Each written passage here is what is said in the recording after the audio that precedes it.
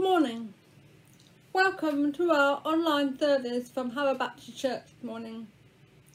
It's good to be with members and visitors who are worshipping with us today.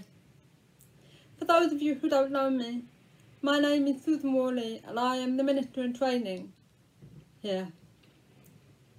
Over the last few weeks we have been doing a series of sermons on the topic of the fruits of the Spirit. Today I will be talking about patience.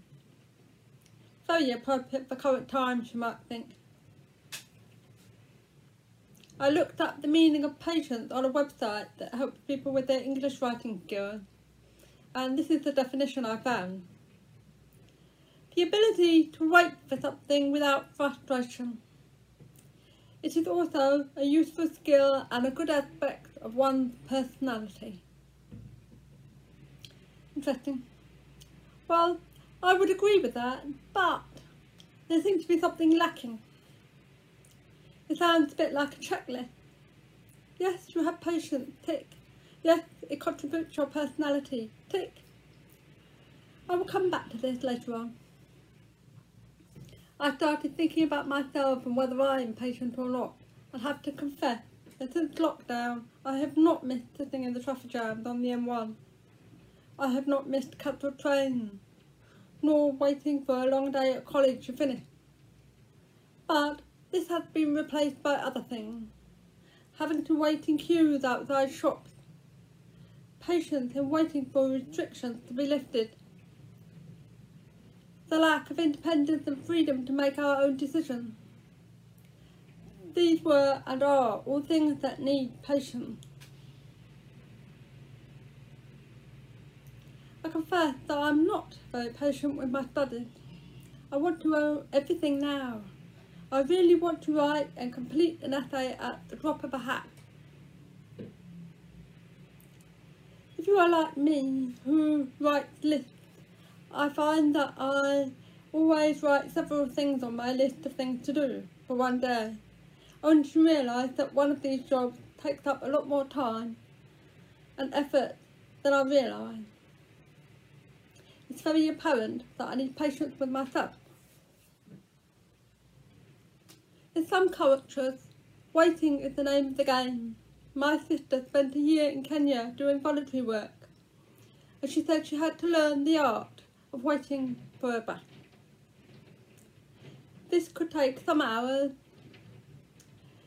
it could take a day. Occasionally she had to wait overnight. Likewise, I remember going out to India to do some work. I had to fly to Delhi and then fly to Mumbai and then fly to the southernmost tip of India. Due to some mix-up, the staff that had been dispatched to pick me up had been waiting some days at the airport for my arrival. I felt really bad about this, but they greeted me cheerfully, although there could have been relief that I had finally arrived. And they made me very welcome. I wondered if I would have been so gracious if that was me who had had to wait.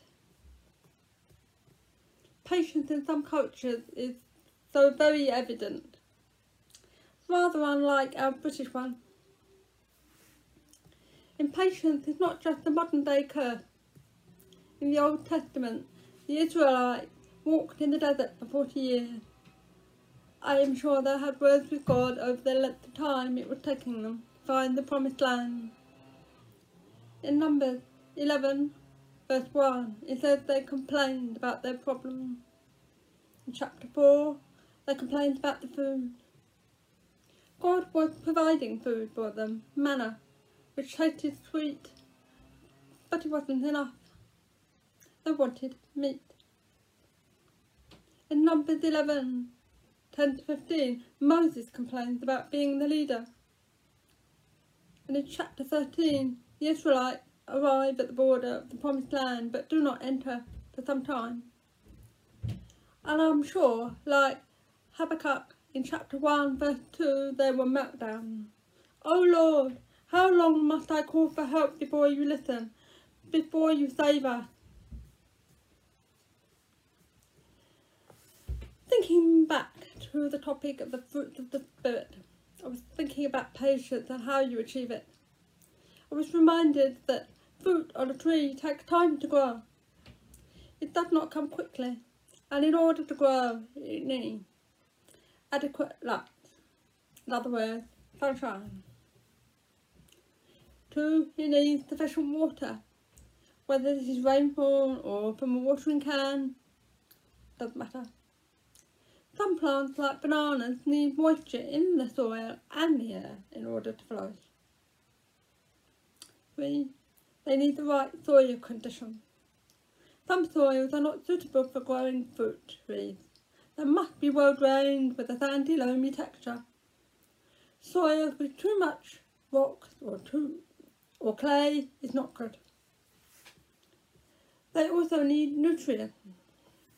We add these by putting fertiliser on the soil, but different trees need different kinds of nutrients. Apples need nitrogen. Pears need nitrogen and potassium. Bananas need both of these and phosphorus. And lastly, the trees need the right temperature. Some fruit cannot be grown here in England because of our weather. Bananas, oranges and lemons can be found abroad in warmer climates where the temperature is more consistent. Fruit takes time to grow. The tree needs to be planted, it needs to grow, and the roots need to get established, and we need to wait. It's clear that this is a time-consuming process. It's not instant like some of our food.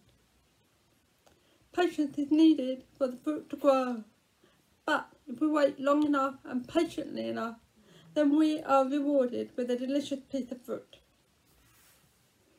So, how do we make sure that our lives bear fruit? As Andrew has mentioned earlier in the series, it comes from love. When we love and we have love, other fruit become apparent. And so it is with patience. We love God, we want to become more like Him. And therefore we do what He asks. But we need more than that. In order to grow, we need to put our trust in Him and wait expectantly and patiently, trusting in God to provide what we need and when we need it. It means we need to be willing to be moulded, and this means we need to trust the gardener that he knows what he is doing and will pick the fruit off the tree when it is ready and not before. Trusting God and having patience is not an easy thing to do, as the Israelites and Habakkuk were to find out. If you are a relaxed, well chilled out individual, then I imagine that being patient comes more easily to you. If you are impatient, then a harder lesson to learn, but not impossible. So, how do we allow the patience to grow in us? We need to make sure that we are grounded in Christ. Just as the tree is well rooted and secure in the soil. To do this, we need to endeavour to stay close to Him by reading our Bible and praying, just like the tree needs sufficient water. As I contemplated on this, I found myself thinking of a gold refining process. I got on the internet and searched and found it very illuminating. It's a little bit long-winded, so bear with me. Gold comes from two places. From mines, where the gold is 90% concentration pure, or jewellery from pawnbrokers, which is about 37% pure. Both of these need to be washed in chemicals in order to boost up the concentration level. The lower the level, the more times it needs to be washed. Each wash removes the base metals and then the silver until you are left with gold. The jewellery is then melted and made into scrap bars in the crucible, where the temperature can reach up to 1400 degrees centigrade. This is poured into blocks and then cooled in water. There's more. 1 dozen bars are then melted together, washed in chlorine. This process boosts the concentration of gold up to 90%. But in order to reach purity, the gold is refined further by making it into tiny gold flakes, which are apparently called cornflakes, before being washed with a chemical. It then needs to be turned into a liquid and dried in the sand. The gold is now called gold sand, and that is the purest form of gold you can get. But it's not the end. The gold sand is melted in the crucible, and the gold sand turns into grain, which is then poured into water and drained, leaving gold drain. Only and after this, they start manufacturing, using either the minting method or the casting method. But throughout the process, the gold is tested for impurities. Quite a process, isn't it? It's certainly not achieved quickly. If shortcuts were taken, I expect the quality of the gold would not be as good.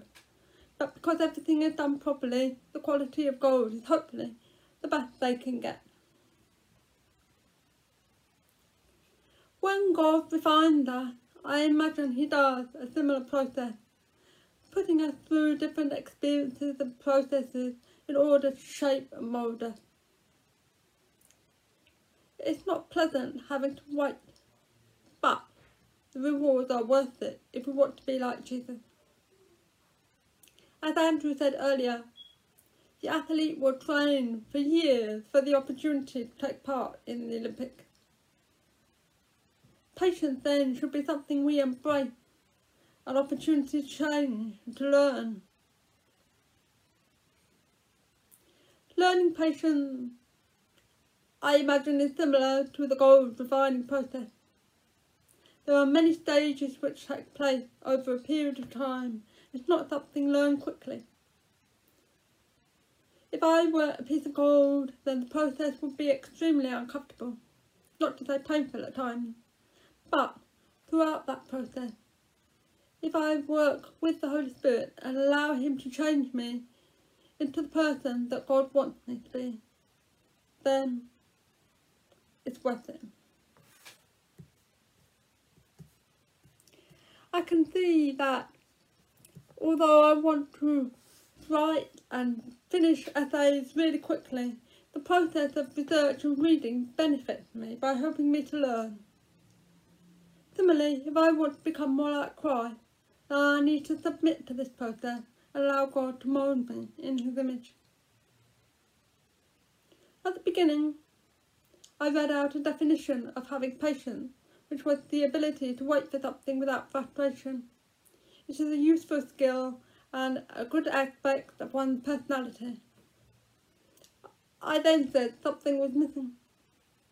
The more I thought about it, I realised I don't want patience to be a useful skill. I don't want it to be a good aspect of my personality. The definition of patience that I think is, it means having patience means that we do not respond quickly, whether provoked or unprovoked. It means being able to stay calm in the face of crisis or suffering. Trusting God even when things do not work out the way we expect. For me, patience is a byproduct of the work of the Holy Spirit in us. Just like the gardener looks after the tree, the goldsmith looks after the gold he works with, so the Holy Spirit works with us and changes us into God's image. Amen.